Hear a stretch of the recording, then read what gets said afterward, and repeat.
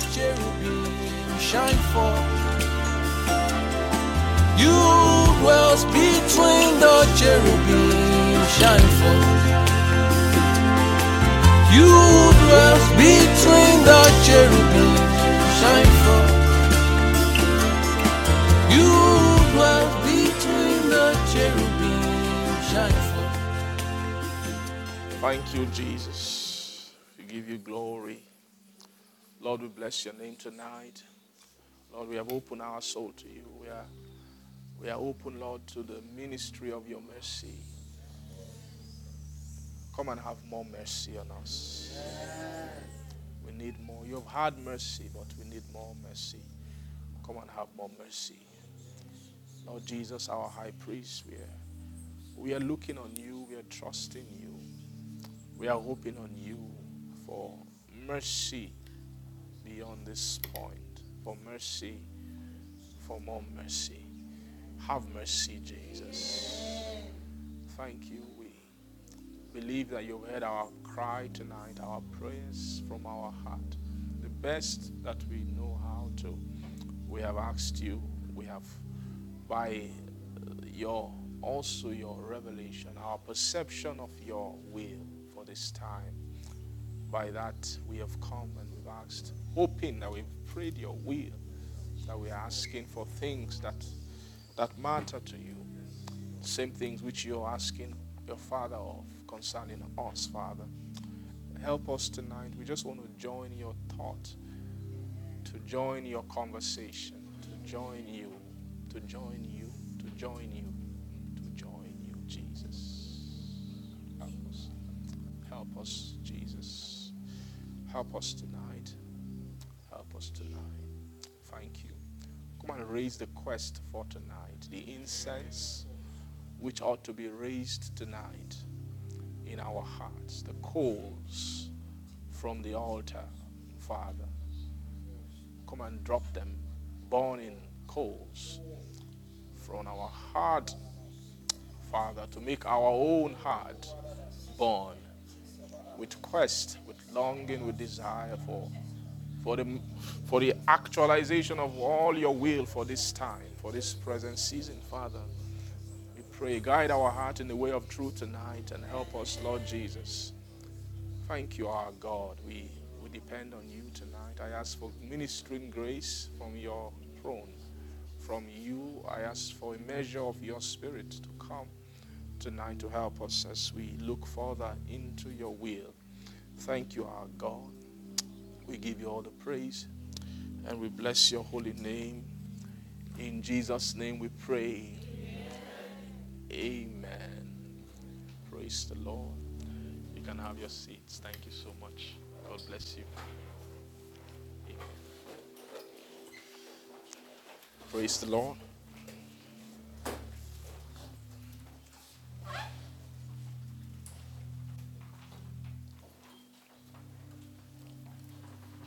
Praise God. Good evening to everybody.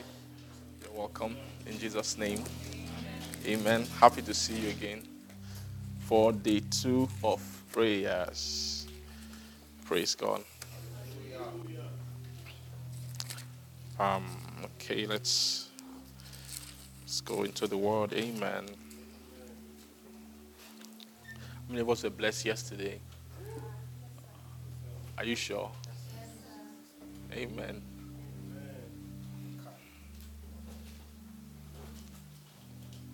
Amen. If you're not blessed yet, don't worry. We keep trusting God, okay? That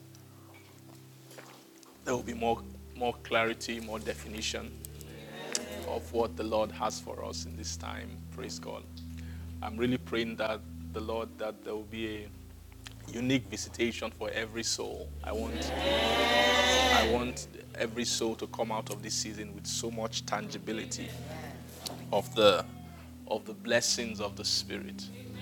Praise God. I pray that things will be added to us, more things, all of what God wants to give to us, that we will not fall short of it. In Jesus' name. Praise God. Hallelujah. Thank you, Jesus. Okay. Can you just thank someone? Just say thank you for being here. we draw strength from one another, right? Praise God. Okay, let's open our Bibles to the book of Hebrews. Let's read Hebrews chapter 10.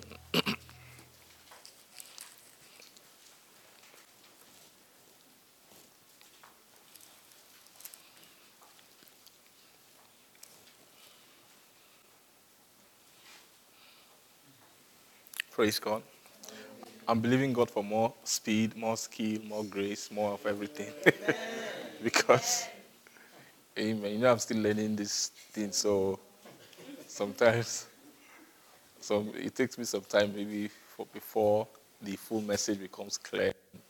Sometimes when it's getting clear, that's when it's time to go home. So we're believing God for more speed and clarity.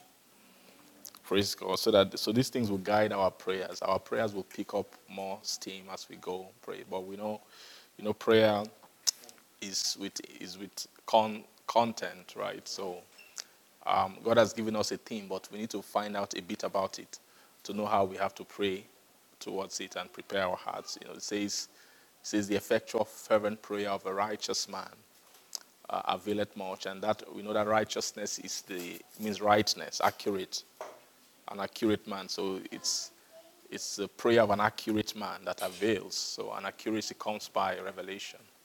So that's why we are trusting God and we are laboring to see more about what the Lord is saying with the theme that He has given us. Praise God. Okay, let's read Hebrews 10, chapter. Let's read from that verse 19. Hebrews chapter 10, verse 19. It says, thank you, Father. Glory to you. Having therefore brethren, so these people are brethren, the people who he's bringing this conversation to are brethren. And of course, we know brethren are used in the scripture, in the New Testament. It's not just saying that those who we are all born again together and we have our God is our Father. It's more than that. We know that there are, especially in this book of Hebrews, that there are actually people who they call brethren. So brethren are the people who have journeyed in Christ. Right? The real meaning of brotherhood are people who have attained the first sonship in God. Praise the Lord. And of course, we know the first sonship, there are different kinds of son. There are different levels of sonship in God. And the first sonship in God is the sonship of Christ, right? So Christ is a son. A full Christ is actually a son of God. So when when you gather sons together, a congregation of sons of the same Father are brethren. You see that? That's the wisdom around that word, brethren. It's those who are begotten of a common thing. So when you say brethren, it means they are born of a common thing. They have a common heritage, right? So, and that heritage in the New Testament, the first common heritage or the first full land of inheritance, when a person say, I have inherited something in the spirit, is the inheritance of the nature of Christ. Am I correct? That's the first nature. There are two natures that man needs to inherit, Christ and God. Right? So the first nature to inherit is Christ. And when a person gets to that place, when they inherit, and of course we see from Galatians chapter 4 that an inheritor has to be a son, right? That is developed, not just a child. So it means that a son in the realm of Christ, who is an inheritor, right, is a mature fellow. Praise the Lord. And so when you bring a congregation of them, he calls them brethren. So that's who they call brethren. Praise God. So this conversation here is coming towards brethren, those who can have boldness for entrance. So not everybody. Someone can't get born again today and then read this verse and say, okay, the Bible says we should have boldness to enter where? The holiest, right? If a new believer says that, you're telling him, okay, go ahead, I'm not stopping you, enter. Then he will not realize, okay, this holiest, I don't know where it is. I don't know how to enter the holiest, right? Praise God. So it's very, very clear. This is a very high conversation. When they're talking about the holiest, it's a very high thing. First of all, you have to know what the holiest means. You can say, I know what the holiest means. Okay, what does it mean? And you say, it's the place where Moses built that has the tabernacle, the ark, and you can describe it. Okay, now enter it. How do you enter into it? Are you getting me? So for you to enter into it, you must not just be able to define the scripture of what the holiest is that in your soul, you must know what it means for a soul to enter the holiest, right? Or what the holiest means to a soul. Praise God. So a soul can enter the holy place, it can enter the holiest of all. A soul can be in the courts, and those things mean things. Praise God. And so by God's grace, that's part of the understanding they want to bring. They want to bring the clarity of all those things that inwardly you should be able to have a revelation of what it means for a soul to be in a holy place, for a soul to be in a most holy place. Praise God. And that's why the scriptures are given to us to paint these realities to us. Amen. So it says, therefore, having boldness to enter into the holiest by the blood of Jesus, right? By the blood of Jesus, by a new and a living way. Praise God. By a new and living way which he had consecrated for us through the veil, that is to say, his flesh. And then having an high priest over the house of God, that let us draw near with a true heart, right, in full assurance of faith, having our hearts sprinkled from an evil conscience, and then what? Our bodies washed with what? With pure water. Kai. Thank you, Jesus. Matana, talapata tama, tama. Amen. Amen. Let us hold fast the profession of our faith without wavering, for he is faithful. That promised. Amen. Praise the Lord. So we enter now by the blood of Jesus, and it says by a new and living way which he had consecrated, means a way which he has prepared for us, that is through the veil, that is to say his flesh, and having an high priest that is over the house of God, then let us draw near with a true heart in full assurance of faith, and having our hearts sprinkled from an evil word, conscience, and our bodies washed with pure water. Amen. So, let us draw near. Let us draw near. So by the blood of Jesus, praise God. So the blood of Jesus, because of the blood of Jesus, a way was prepared, right? And that way, amen, is a way through the veil. That is to say, his flesh is a way through the veil. That is to say, his flesh. And then semicolon, having an high priest over the house of God. So an high priest, praise God. So an high priest over the house, that high priestly stature of Jesus is a function of it has to do with the ministry of his blood. Right? It is the real ministry of the high priest is actually the ministration of blood. Right? When an high priest goes to minister, there are things he carries when he's going to minister. He has, of course, has to pick up incense, right? And then he has to go into the holiest with incense. But the real thing the incense which he carries, is actually to pave the way, to serenade the atmosphere, to appease the atmosphere, right? He's a salvo. He must carry. It's a smell that he must carry with him. Praise God, to come, and that smell makes the altar willing, open up to receive blood. But so the receiving of blood is actually the main purpose of the high priest ministering in the most holy place. Are you seeing that? So you cannot separate the blood from the high priestly ministry.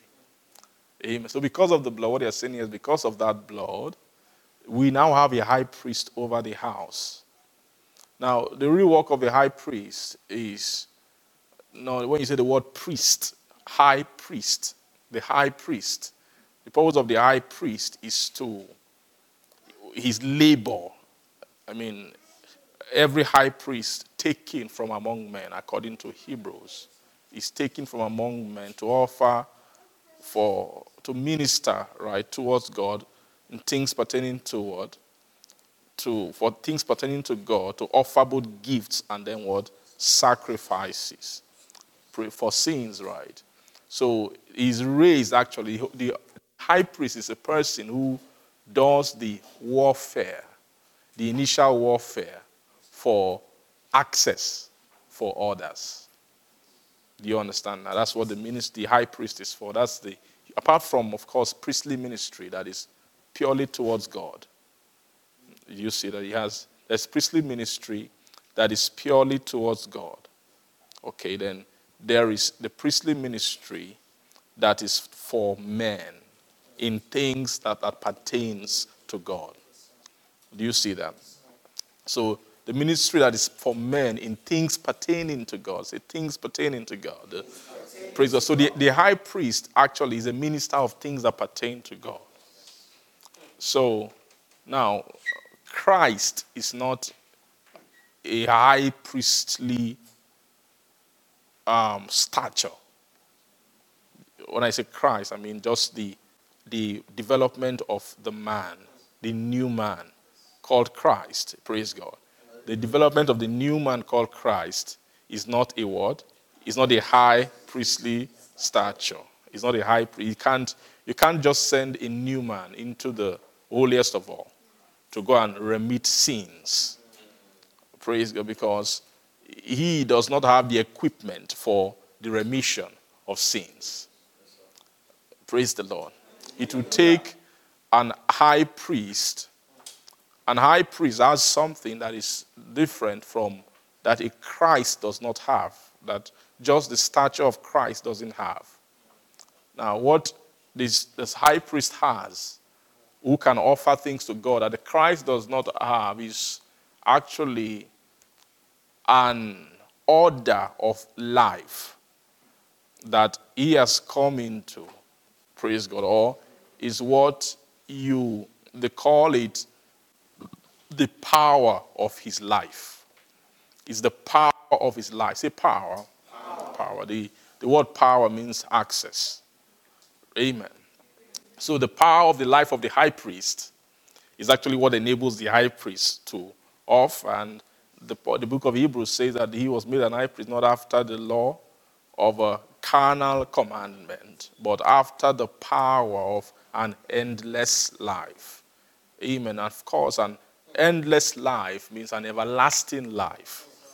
Right? So it is the everlasting quality of life that a high priest has that makes him qualified to offer. And you now find that in Christ, you can't find an endless life in the stature of Christ. That's not where Christ is not made for that. Christ is not developed for endlessness. Right? Christ is a preparation, is a stature, is a foundation upon which that thing called an endless life can begin to do what? To rest upon. Praise God. You understand? Because Christ, you can finish Christ. His life has, like I said before, his life has perimeters. I think that was the whole theme of our School of the Spirit. Am I correct?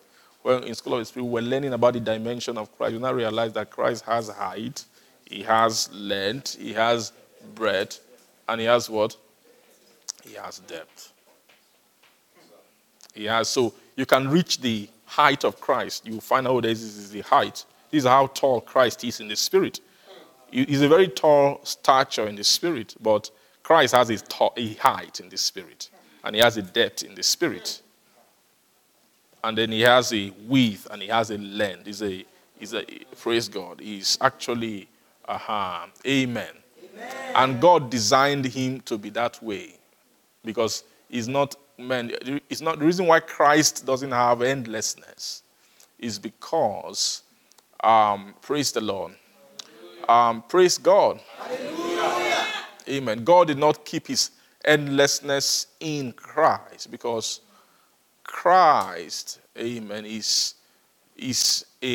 Christ is a man. Is a man, praise God, is a stature that can stand in the midst of, in the presence of iniquity. Do you get me? He can stand where? In iniquity. So there are still some iniquities. There are still some sins. Iniquity means some kind of sins. They are nature, sins of certain kind of nature that are taller and deeper and wider than the Christ what? Praise God. Than the dimension of Christ. So God has to look for something that is better than that. Amen. So that's why the high priestly office is not just given to a Christ, is that he's a man who has become better than a Christ, who was able to become an high priest. It was made not by the law of a carnal commandment, but by the power of what? An endless what? An endless life.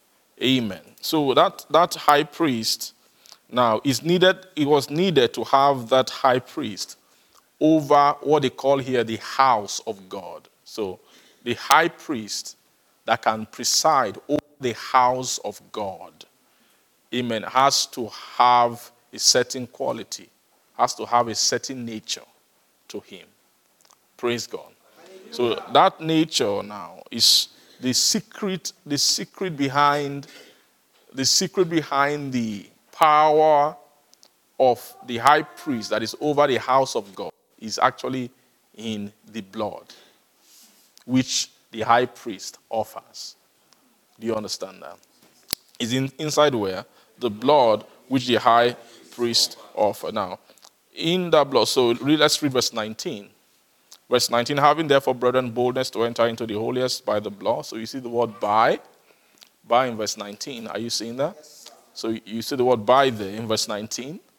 Then he continues, verse 20. There was no verses when they wrote this thing. It was just by, then by, comma, by, right? It was just a continuous, it's still one sentence, right? So if you remove the number, it's one sentence, saying one thing. So if it's by the blood, by a new and living way, so it means that the new and living way is actually inside the blood. It is the same instrument of access, right? It's a way that is inside the blood that actually gives access to what? Praise God. So it means that the boldness that you have for access into the holiest is actually by the what is inside the blood, the way. It is the way in the blood. The blood has many things. The blood has a lot, because when you bring that blood and the altar receives the blood, there are many things that is decoding inside. The blood has access inside it. It has access inside it. The blood also has a destination.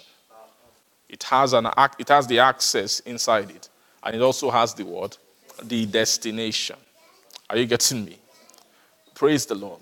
Am I making sense to you? It has the access. It has the what? It has the destination. It has access. And it has what? The destination. So to minister, it's not possible for this access to be ministered without the, amen, without the, praise God. It's not possible for this access to be ministered without the blood. The access, everything about this world, about this realm, the realm of the holiest, it's actually the realm of the blood of Jesus. It's the realm of what? Of the blood of Jesus. Now, bloods are in types. Bloods are in types. There is what you call, at some point you see the blood of Christ. When you say the blood of Christ, sometimes Paul was specific about the blood of Christ. He's talking about, the same, Christ is also, the blood of Christ is also a blood that Jesus has. But they are telling you what material, what information, what segment, what department of information in that blood is ministering those things. Are you getting me? Then now when they are speaking about the blood of Jesus, they are speaking here, the blood that is able to bring you into the access is also another department. It's a department of access into the holiest that is inside the blood. When you decode the DNA of the blood of Jesus, you will find that there is information, secret code, the password for access is inside where? Is inside that blood. You see that? So it's by a new and living way that he prepared for us. That word prepared is actually, in my Bible it says prepared here. It says consecrated. Consecrated, prepared means it's actually, to prepare is a design. Right? The design of the access was actually designed inside his blood. Do you see that? So it was designed in his blood, and that design, the secret inside the blood, is the code of access. The code of what? Of access into this realm that we are speaking of. So verse 21, having an high priest over the house of God, and let us then draw near with a true heart in full assurance of faith, having our hearts sprinkled from an evil conscience now, and our bodies washed with pure water. So the blood, they're now going into details of the ministration of the blood. How does this blood now constitute access to you, to a soul? So what makes a soul, the progression of journeying by this way, say new and living. Praise God. New and living. Now, so that word new and living way. Now, when you say a way, what is a way? A way is something that takes you from one place to another. It's taking you from one side to another side. Are you getting me? It makes you, at some point, it's not a way if at some point you don't cross over. Right? It's not, so if you, amen, praise, amen. You know, there are some kind of streets that when you get into it, when you see the end of the street, you see that there's someone's house, you just drive and you start seeing someone's front door, seeing you, that there is a dead end. You can never call that place a way. Is that like, what do they call such streets? I don't know. It's closed. What? It closed, right?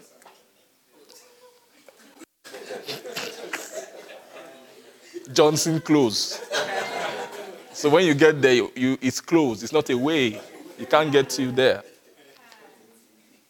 Praise God. So it's only a way perhaps to someone's house, but it's not a way of, amen.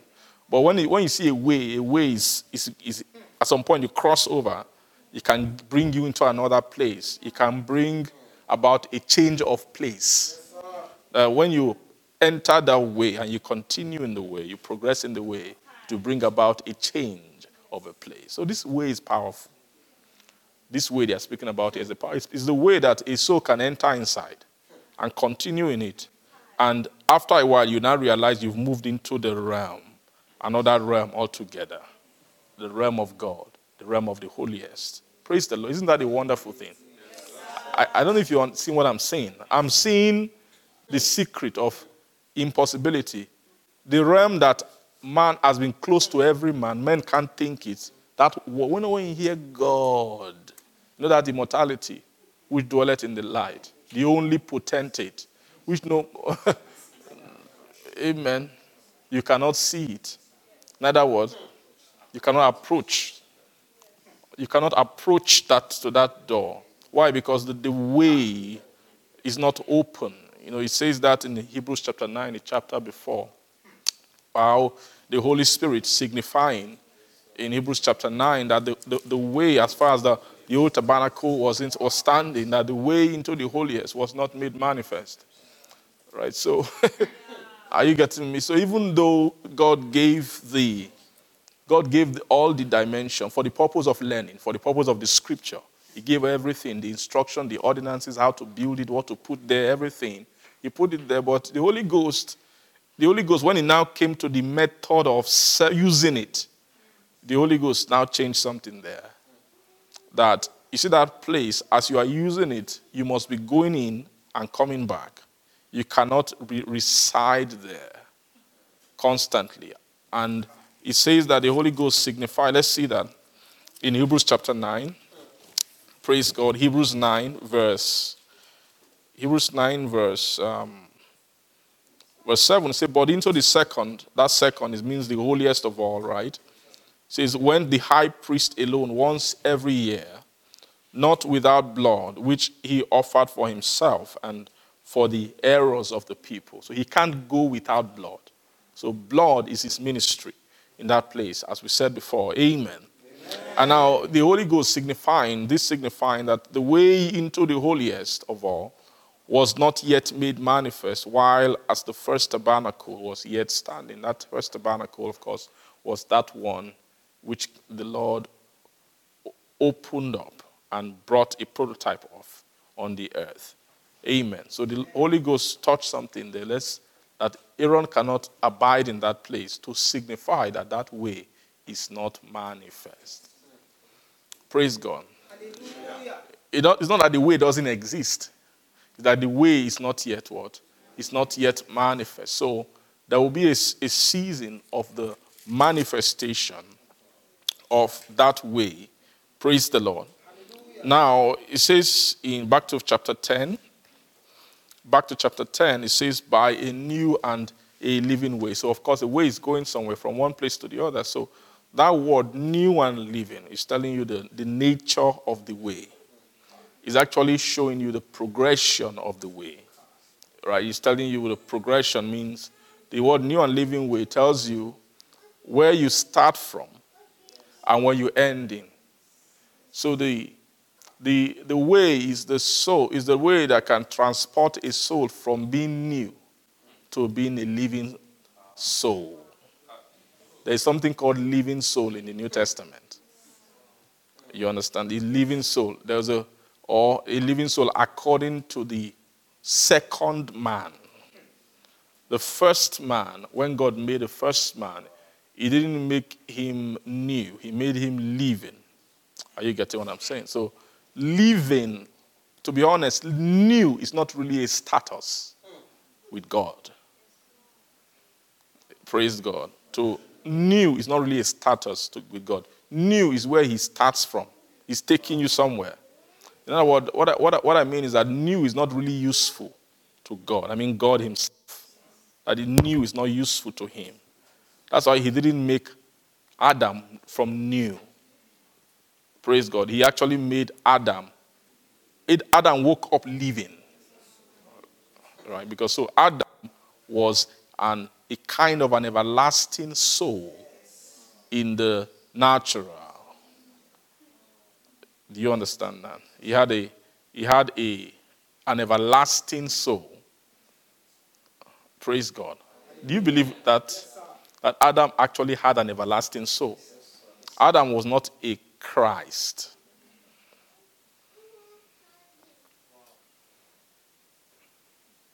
When I say Christ, I don't mean in order. Of course, it wasn't Christ, but I mean in terms of his development level, right? He was actually living, right? So he was living. That's why God could come, and he was able to deal with God, right? He was able to relate with God. If Adam was not living, Adam wouldn't have been relating with God and speaking with God. Rather, he would have seen some kind of manifestation of the seven spirits, or a manifestation of the menorah, or what you call the Spirit of the Lord, that would have been coming to Eden to fellowship with him. That's what you would have had if it was just a Christ. I don't know if you understand what I'm saying. But he could relate with God. He could fellowship with God. So God was coming to him because he was living. God is the God of the living. God, he fellowships with the living. God relates with the living. I don't know if there's somewhere, maybe a little tiny appetite has begun to be dropped in your heart about fellowshipping with God. I don't know if a little of that has begun to, because that's the purpose of what the Lord is bringing to us, to kind of, because first of all, no man is born with that appetite. No man is born with that appetite. The appetite that we develop is to go to church, to see your pastor, to hear your pastor. If you are a good person, to listen to the word. Are you getting me? To feel the Holy Spirit. Those are the kind of appetites. Then after a while, you gain more appetite to commune with the Spirit of the Lord. That's the appetite of a Christ soul. Right? The appetite of a Christ soul that's how you know a soul is becoming Christed, like you're becoming a Christ soul. Is that the appetite for the spirits of the Lord begin to form in you. In other words, you begin to gain appetite for wisdom. Not everybody has appetite for wisdom. Right? Paul said we speak wisdom among them that are mature. If you go and speak wisdom among those who are not mature, they will drive you away. They will tell you we need something else that's lower than wisdom. It's not everywhere you can speak wisdom. Because not everyone has the appetite for wisdom. Not everyone has the appetite for understanding. Okay, what of counsel? It's not everybody that the Spirit of the Lord can give counsel to, because they have no appetite for it. Not everyone has the appetite for the spirit of might, because they are not interested in building anything. Why do I need might? We don't build anything here. We have other things to do. Amen. We are not into the business of building. Have you met souls that are not interested in building before? I've met many. Anything that has to do with building you up, they don't see it as too much of a thing. There's a conversation they have. What about that? Let's discuss about. They always tangent a certain way. When you want to bring them back to building, they don't like. They have no concept, no sense, They don't value building up, right? They don't value it. So those things are appetites that a soul develops, right? And it's in the realm of Christ that you develop appetites for such things. And the more your prosperity with the Spirit of the Lord is by how much of your appetite for his distributions of his spirits that you have. The more he's burning, that's why he identifies as like a fire. It can increase in his intensity.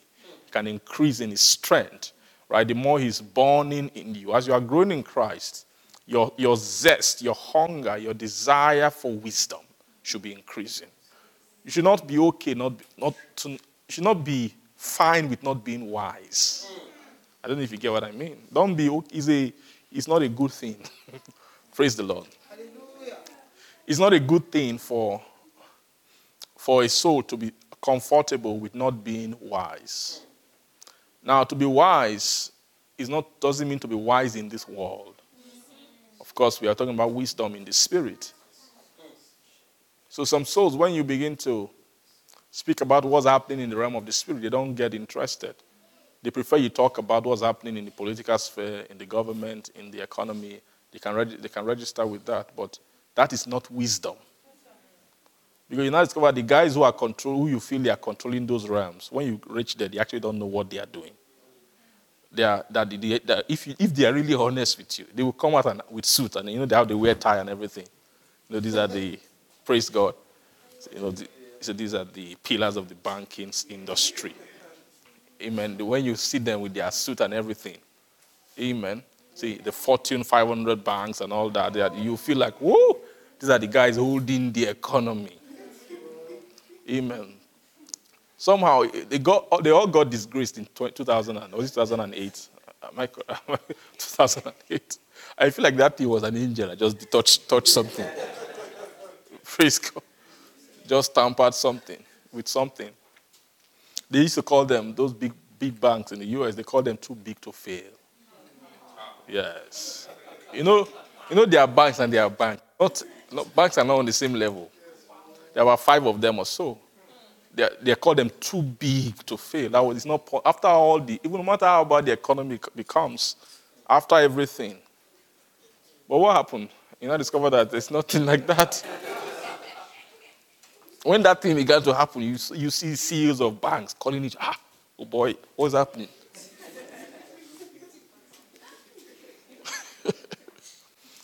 Praise God. But there's an image, you feel like these guys know everything. They are the one. There's nothing like that. Spirits are the ones behind everything.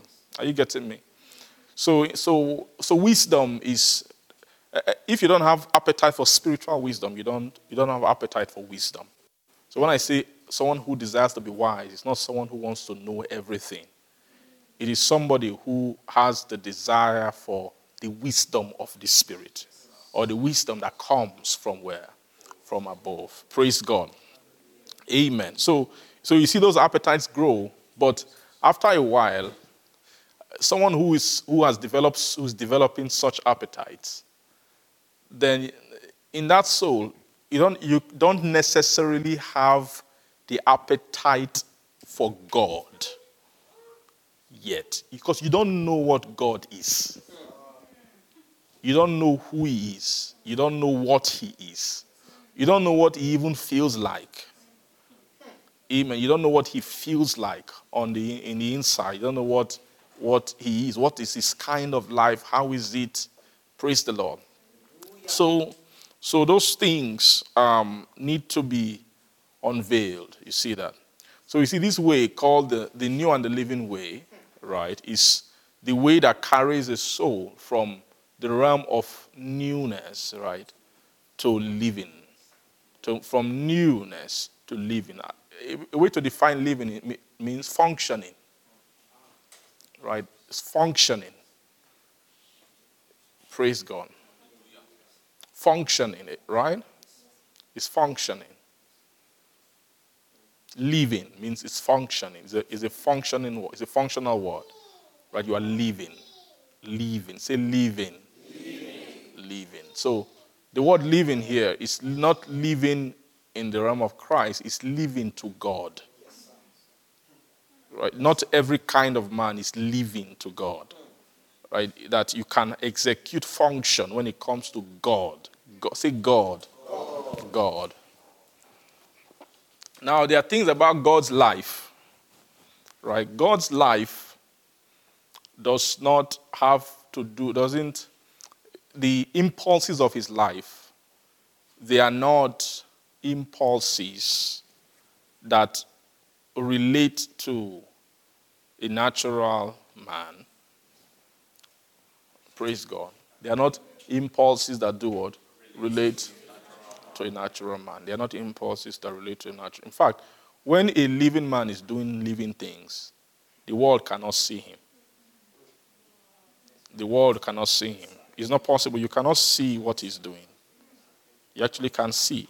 You cannot see what he's doing. You can't with natural sense, natural judgment, right, discern what a living man is doing. No. You cannot calculate the work of the living. I mean, a soul that is living, whose feet is beginning to mark an impact in the realm of God, that God can see it. Oh my God, this person is living, is doing something.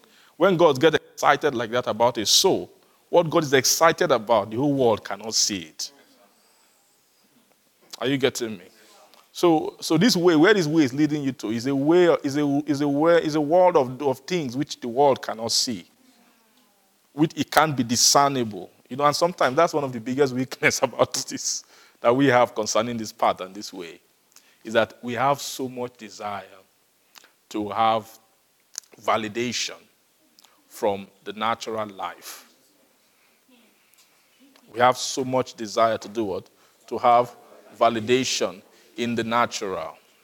So we have desire to pour, when it comes to pouring ourselves into things that men will be able to see and be like, wow, you're doing good. You're serving God. Keep it up.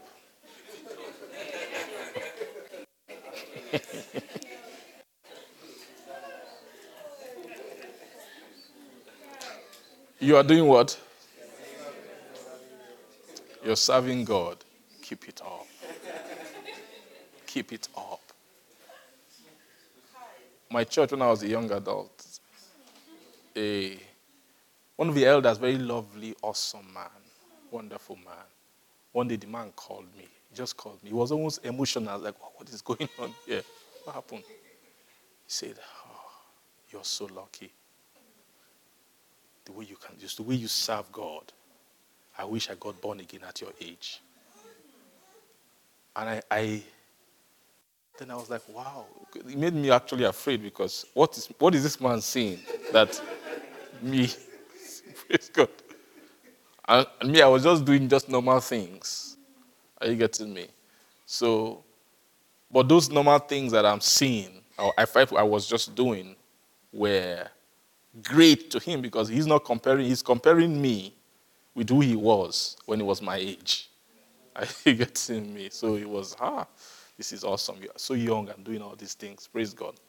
But see, most of those things I was doing were things that men can see. Wow. You are, I want my children to be like you. If only my kids can love God the way you do love God, that would be awesome. Praise the Lord. And with that, it feels good. Does it not feel good? I didn't feel too bad that day. You know what I mean?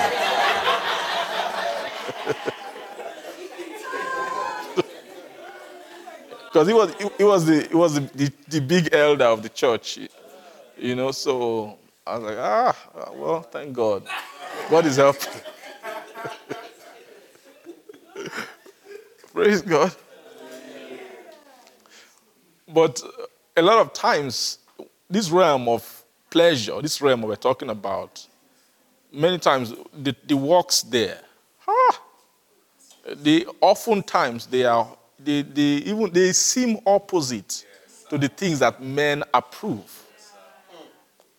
Do you know why? Because men cannot cite they can't cite those works, because if men could cite it, men would have found natural passion.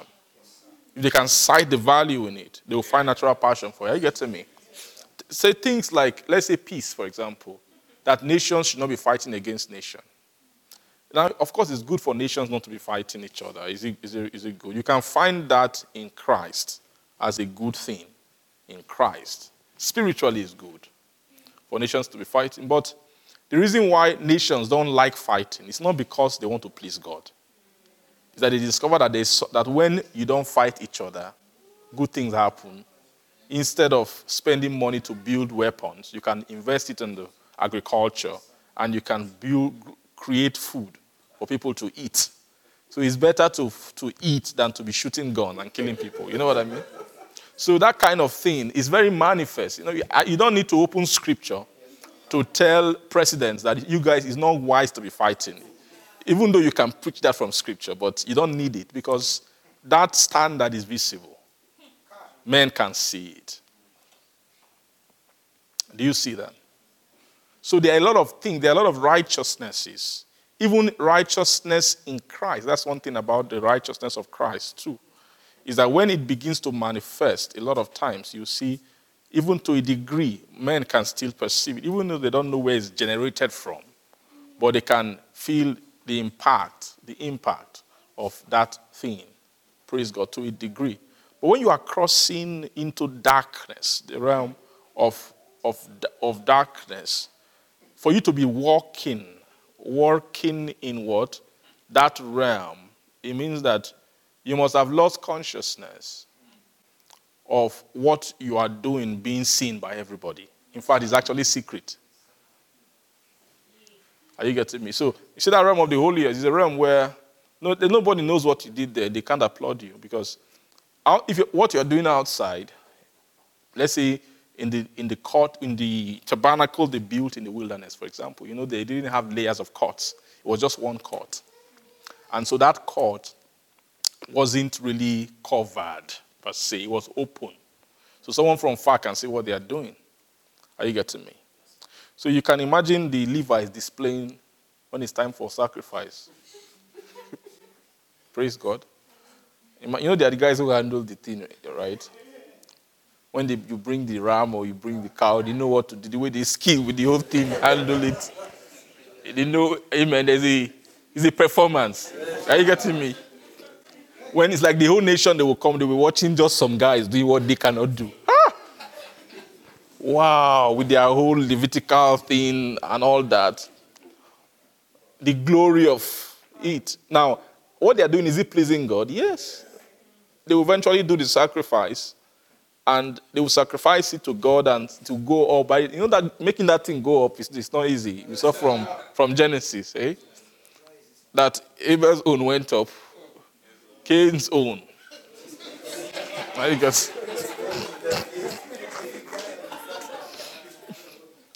Praise, those times where because those times God was very, very, very, very particular with natural. He used a lot of natural phenomena to demonstrate principles about him. So in that time, actually, the way the smoke ascends, you can tell if it worked or not. So it's not just. Yes, now. That's why every Israelite will not go and atone for his sins in his backyard and feel it has gone. No. There's difference between killing his goat in his backyard and the one that they do in the world. There's something glorious. There's an authority on the one that happened, the way they do it in the temple or in the tabernacle. Are you getting me? Praise the Lord. So imagine those Levites shining with that. There's a glory in, anything that is close to God has glory about it. Because you are dealing with everything. The glory is different. The average Israelite, let's say from the tribe of Issachar or the tribe of Gad or something, his own skill might be farming. He knows where to hit the thing, where to put the seed, how to irrigate, bring crops and all that. That's his own glory. But the glory of a Levite is not that. It's different. That after you have brought all your crops and everything, you have to come here. You see that skill of making this smoke go up? I know you can't do that by yourself. It's a glory, it's a status that they had. It's a knowledge that they had. When you read the ordinances that God gave to Moses about all those sacrifices, they know there are specific parts they must take. He told them, take the fat around the internal organs, then the shoulder, the skill. And if you don't do it well according to how it ought to be done, there will be a problem in the time of sacrifice. So there's a knowledge that they have. Knowledge is glorious.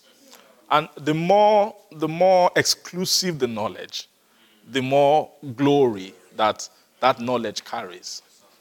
Praise God. So you see those Levites, they had different glory. So it's not only the glory God put on them. It's also the fact that they had an audience. It's an audience of doing their sacrifices. Imagine the feeling when it finally goes up. Amen. The guy who brought it, he knows the sin that he committed and he has been. And then he finally sees God. Thank you. Maybe he will kiss the Levites. You guys are. Thank God that we have you guys. What if we didn't have your tribe? What would we have been? And the Levite will say, just thank God. It's just we don't do anything. No. We don't do anything. It's just God,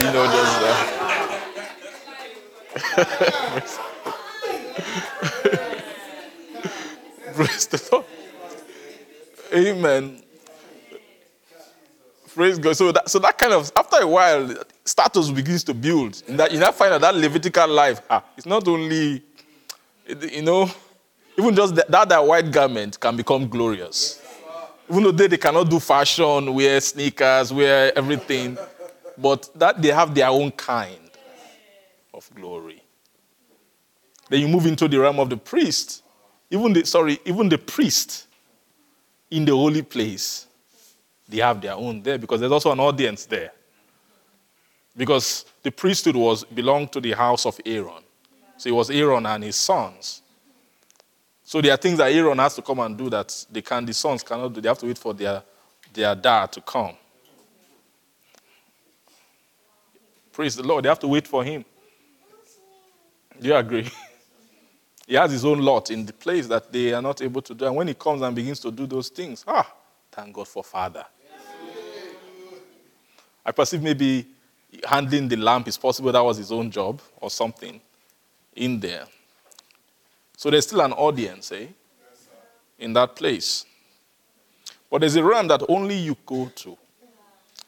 That realm is dark to start with. When you get there, there's no light. There's black. It means there's no light for the physical eyes in that realm. It means it's not for that.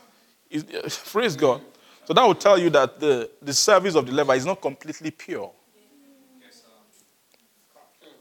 What I mean is that it's not completely gainless to the flesh. There is a gain. Even though it's a service, it's an ordinance of God, but there is a gain that the flesh can get from it. Because it is not that realm, it's not pure, it's not fully holy. It's not completely holy. Anything that is completely holy must be unto the Lord alone. That's what the high priest has on his breast. Right? It's called, when you see it, Moses told them they must write it there. Holiness unto the Lord. It's his emblem, the high priest. Am I correct? Yes, yeah. It's holiness unto who? It's not for applause, nothing. By the time in that realm, there's no light to even see what you are doing. No physical light to see it. That tells you something.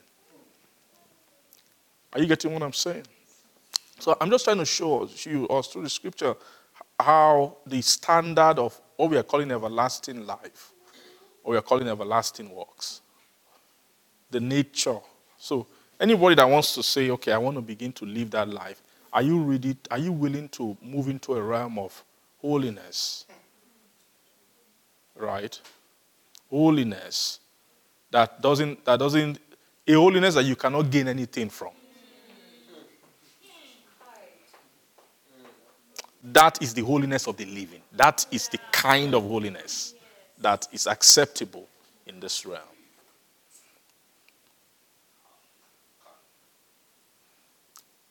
Praise the Lord. Are you seeing? That's the standard. There's no time, but Jesus was the example of it, right? Check Jesus, what he was being prepared to do. We saw how he started ministry at that age 30, right? And that was when he graduated into the realm of this kind of works. Right? Before Jesus got to this place, there are things that he was doing normally that are also works that are nice, that are good, actually, at a level, but not good to God. There are things that are good, but not everything is good to God. For something to be good to God, it must be pure. It must be pure. Say the word pure. Pure. Pure means no adulteration. It must be pure. That's God's standard of good. Am I making sense to you? Yes, sir. So Jesus was doing all kinds of things, I'm sure. Things that his mother could praise. Jesus, you are doing well. You are such a good boy. You are in love. Don't worry. That calling, you fulfill it. You are so nice. You are so wonderful. He was serving and everything. Amen. Then he transitioned into another realm where he has to now begin to do another kind of work. Amen. The kind of work that as he's doing it, nobody knows that he's doing anything good.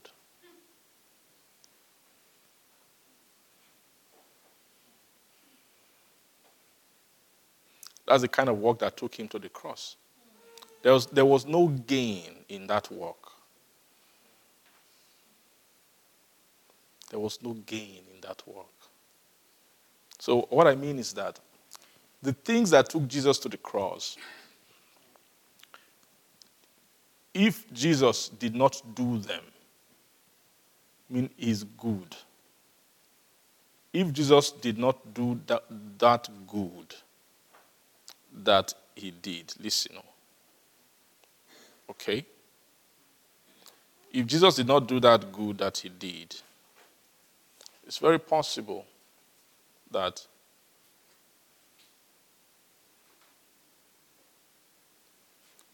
he could have still been as popular as he is today.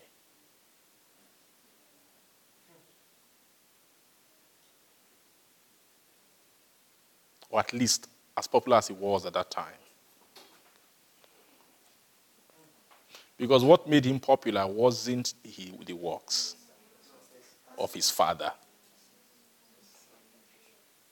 What makes it popular was the other side. There were two things they married together in that his season.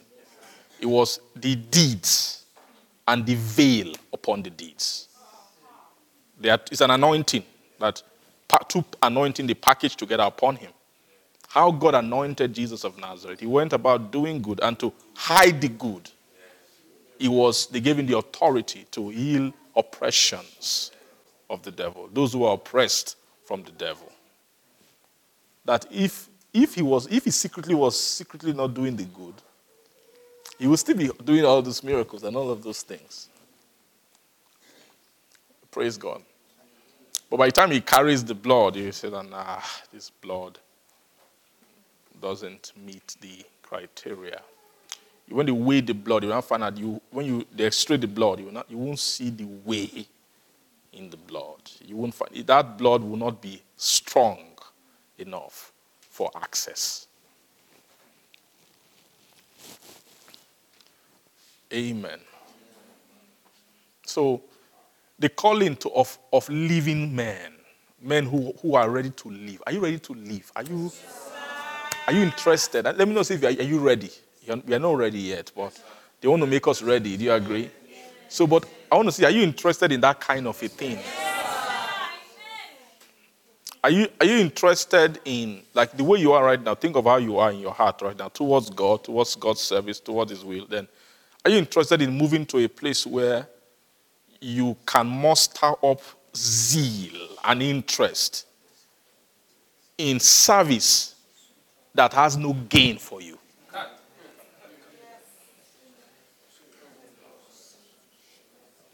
That is a service that is pure unto the Lord. That is the service of the living.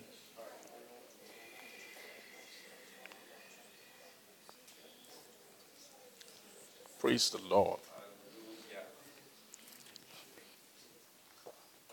Amen. So he says by a new and living way. So of course the way is first new, right? And then the way it's moving you from a new place even into where, of course we know the new is Christ, right? If any man be in Christ, a new creation, all things are passed away and behold, all things have become new. So that newness here, the new part of the way is Christ. Is new. That's the new part of the way. Do you see that? So when you say new, it means Christ. Christ is the new man. Put on the new man, which after God is created righteousness and then true holiness. So that new man is actually Christ. Say Christ.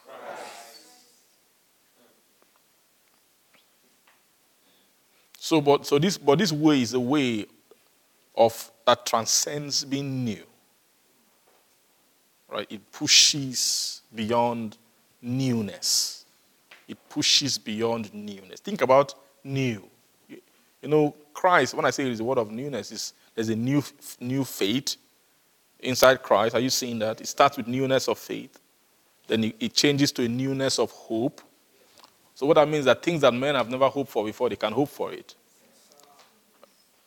Right? Then after that one, there's a new love. It's called charity. It's a love you don't find anywhere else before. Same thing with the faith of the Son. You don't find it before Christ. Everything in Christ is new. Everything in Christ is new. It's new. It's new. It's new. Anybody who is teaching and say, I'm teaching Christ, and you're not teaching anything new, you're not teaching Christ. That's the mark of a Christ teacher, is that they are teaching new. You can't be teaching Christ and not be teaching new things. It's not possible. Teaching Christ is not encouraging men on things they already know. Hey, I know that's good. That's not Christ. Christ is a new man. Is a bringing in of new things. They're actually things that are actually new. They are creations of God. Like the faith of the Son is a creation of God. God created that faith. It's a working of God. A way, is a world, an economy of belief. You can call it a belief system. It's an economy, a different way of believing. You know, it's different. It has its own newness. Amen. I don't want to be talking about the new faith now because of time, but you know what I mean? That how you believe before is not how you believe now. They added things. They now redefine faith. In the faith of the Son, they redefine faith. You will now see faith encompassing things like suffering, like patience, like waiting, like leading of the Spirit, amen, like sacrifice. Are you getting me? You will open the meaning of faith into a different thing altogether. Are you getting me? So that's the word. Christ is a realm of what? Of new things. Amen. Now, newness is the foundation for living.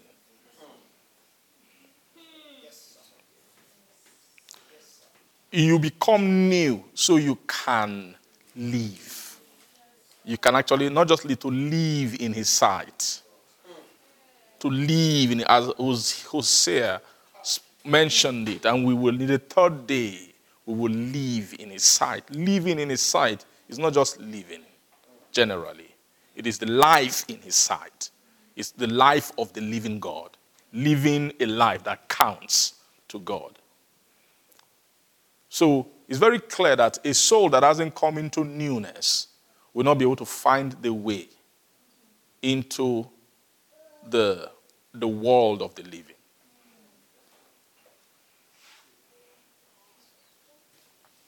Because this way is a new, that's the meaning of a new. They're telling you that this men you don't jump into this way. You cannot parachute into it. Praise God. You cannot take a rocket into it. You cannot rocket yourself into this way. There's a way, it's a new and living way. The passage into this way is newness. It means you must inherit all the newness in Christ for you to be a candidate of living before God.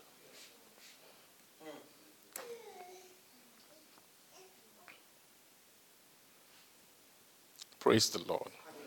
So by a new and living way, which he had consecrated through the veil, that is to say what? His flesh, and having an high priest over the house of God. And verse 2, you now see the progression of things that must happen, that you have to draw near with a true heart, first of all in full assurance of faith. That faith is the full assurance of the faith of the Son. Right? The full assurance means the completeness of that faith.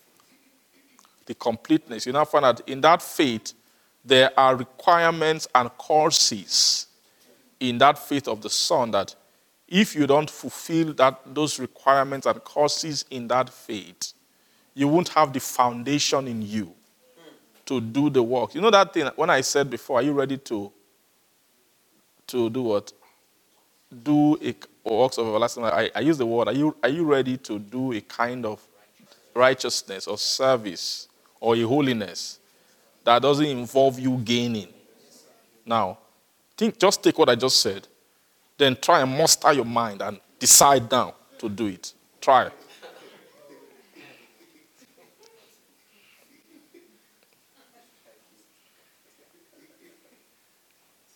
Try and, can you, how many of us has entered that reserve right now? Let's see.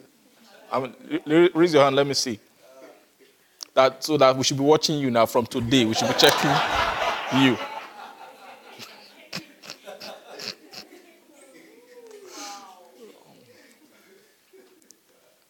You can't.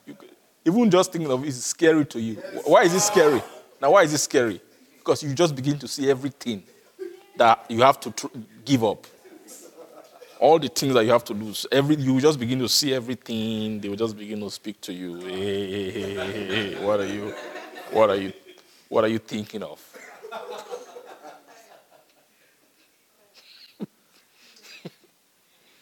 Are you seeing what I'm saying?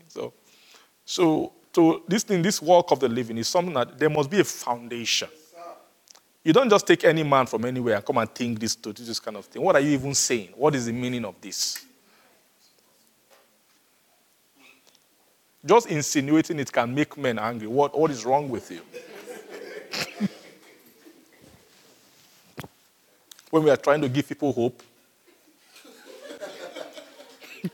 to give people meaning, what to live for, to think about their communities, and plan for their future, and better their lives, and solve the problem of poverty, and all that. What do you mean? So you mean people should start thinking about, should stop thinking?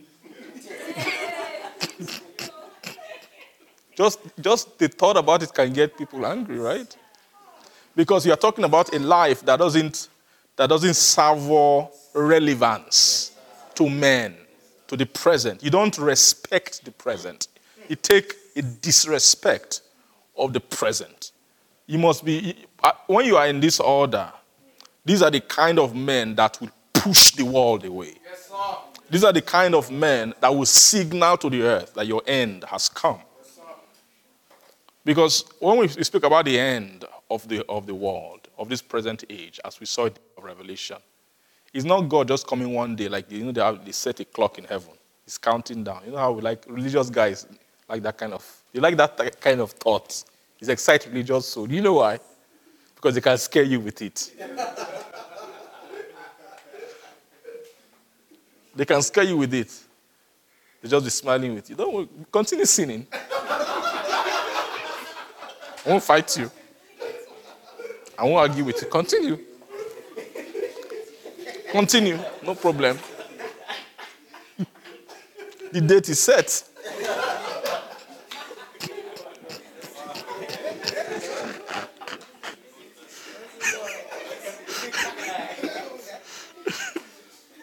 Praise the Lord.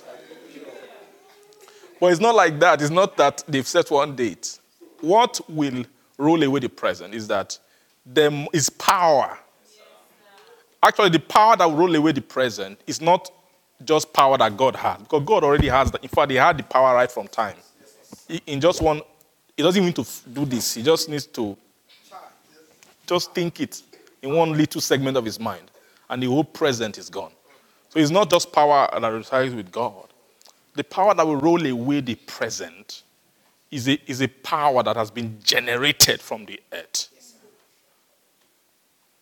Right?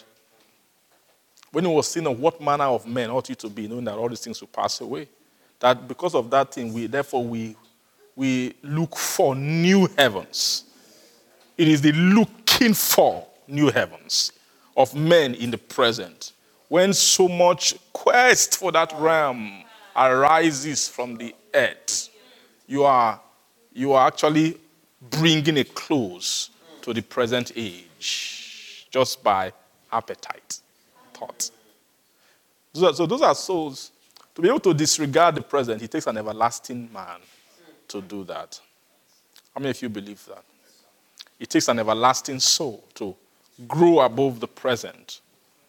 Amen. Because it takes that kind of an attitude to come into a position of only looking for holiness that is purely unto the Lord. Amen. So quickly, full assurance of faith, right? Then you now need to have your heart sprinkled from an evil conscience. And then your bodies washed with pure water. These are two operations that must occur that for a soul to begin to gain access, praise the Lord, into this realm. We're out of time. Praise God. Father, we thank you.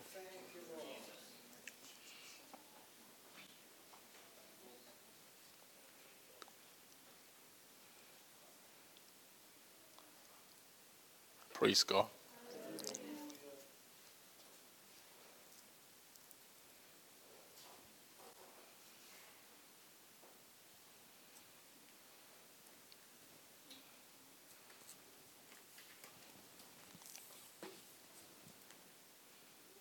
Thank you, Jesus.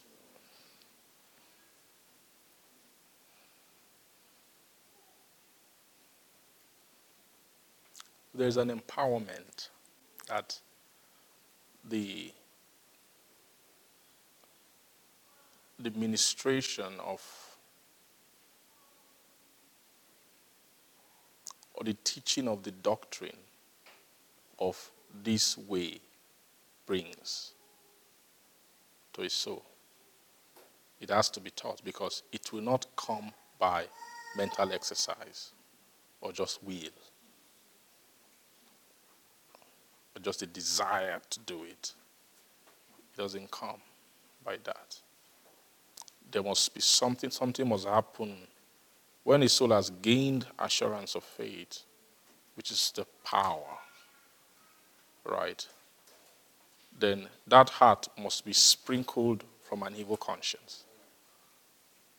The sprinkling from an evil conscience is the application of the blood, the information in the blood, materials that are inside the blood that must be registered in the conscience. Are you seeing where it's traveling to? So the part of a man the part of a place, of a soul where the way opens up, is not here. It's not here. It's not here. There will be a time when you can think in that realm, but the place where they pave the way from is the conscience. Are you getting me? So when you're talking about this realm, holiest is conscience realm. That when you begin to near that that veil of the holiest, that realm did not begin to sound matters about the conscience, because you are moving into a very, very a place. You see, also that realm of the charity is also the realm of the conscience. That's where they begin to deal with the conscience. What is conscience? Conscience is the root where your water springs from. That depth, that the part of you that is happening when you think you are doing nothing. The part of you that is using you. That's your conscience. The part of you that when you say, we are going to do this now, that part that hasn't even said anything. That is not, you can plan everything. There's a depth on the inside of you that it's not fighting you. It's not shouting, hey, we are here. No. It's just that when it's time to do things, somehow you realize that is what is inside there that ends up being happening. Are you seeing that depth? That thing called, that's where the word consciousness comes from. Conscious means, so the conscience is actually the what is beyond your consciousness. That inward depths of the heart. Are you getting me? That is the realm that doctrine must travel to for this kind of a way to open up. A man who is still fighting, should we go? Should we do this? And you are still, no. You cannot walk. You cannot walk in the realm of the living when you are like that. When you're still making calculations. And most of the calculations that we make with our mind are calculations of gain. Yes, commandment comes, instruction comes. What do we gain from this thing? No? Is there something to gain? You might not say it. But when you are hesitating, that's what you're calculating. Okay, what are we sacrificing now if we choose to go this route and we choose to do this thing? And what are we trying to, okay. You say apologize. Yeah, you know. And by that time, you know from scripture, everything that you just need to apologize. There's nothing else. But there's still a conversation ongoing out there. Is there anything I can lose from this apology right now? What about my let me not even say your pride. No. It's just what about your standing? There's a standing you've taken by this thing. Are you getting what I'm saying? It's a conversation of your depths. When there's something in you that's saying that this is who we are, this is what we are. Amen. And we are not moving and we are not shaking from this thing. Are you getting what I'm saying? See that where that realm is? Without that realm being tampered with and being touched, no man can come into the realm of the living. There must be a sprinkling of the conscience, a handling of the conscience. Praise the Lord. Father, we thank you. We bless. Let's just pray 1 minute. Just pray in the spirit. Mashatarika parodios eprasa paroda basukria.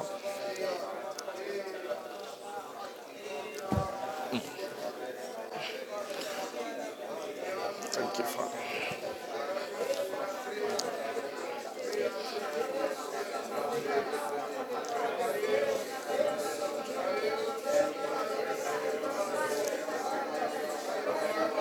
Help.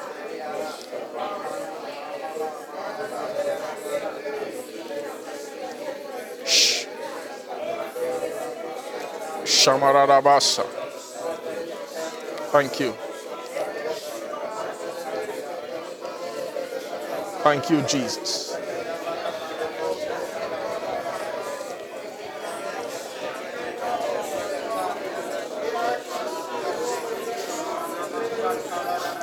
Thank you, Father.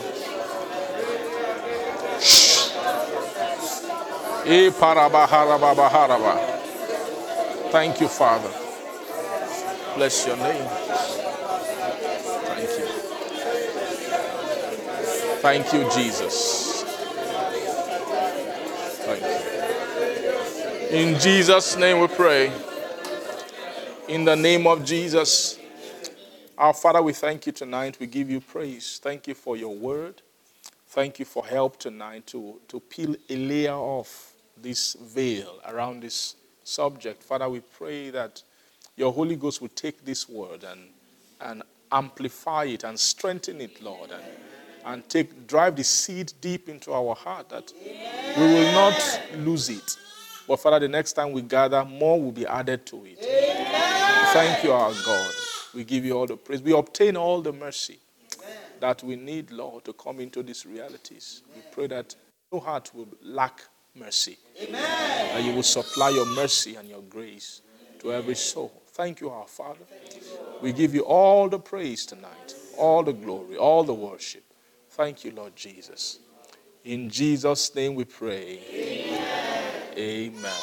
Praise God. Between the cherubim, shine forth. You dwells between the cherubim, shine forth. You dwells between the cherubim.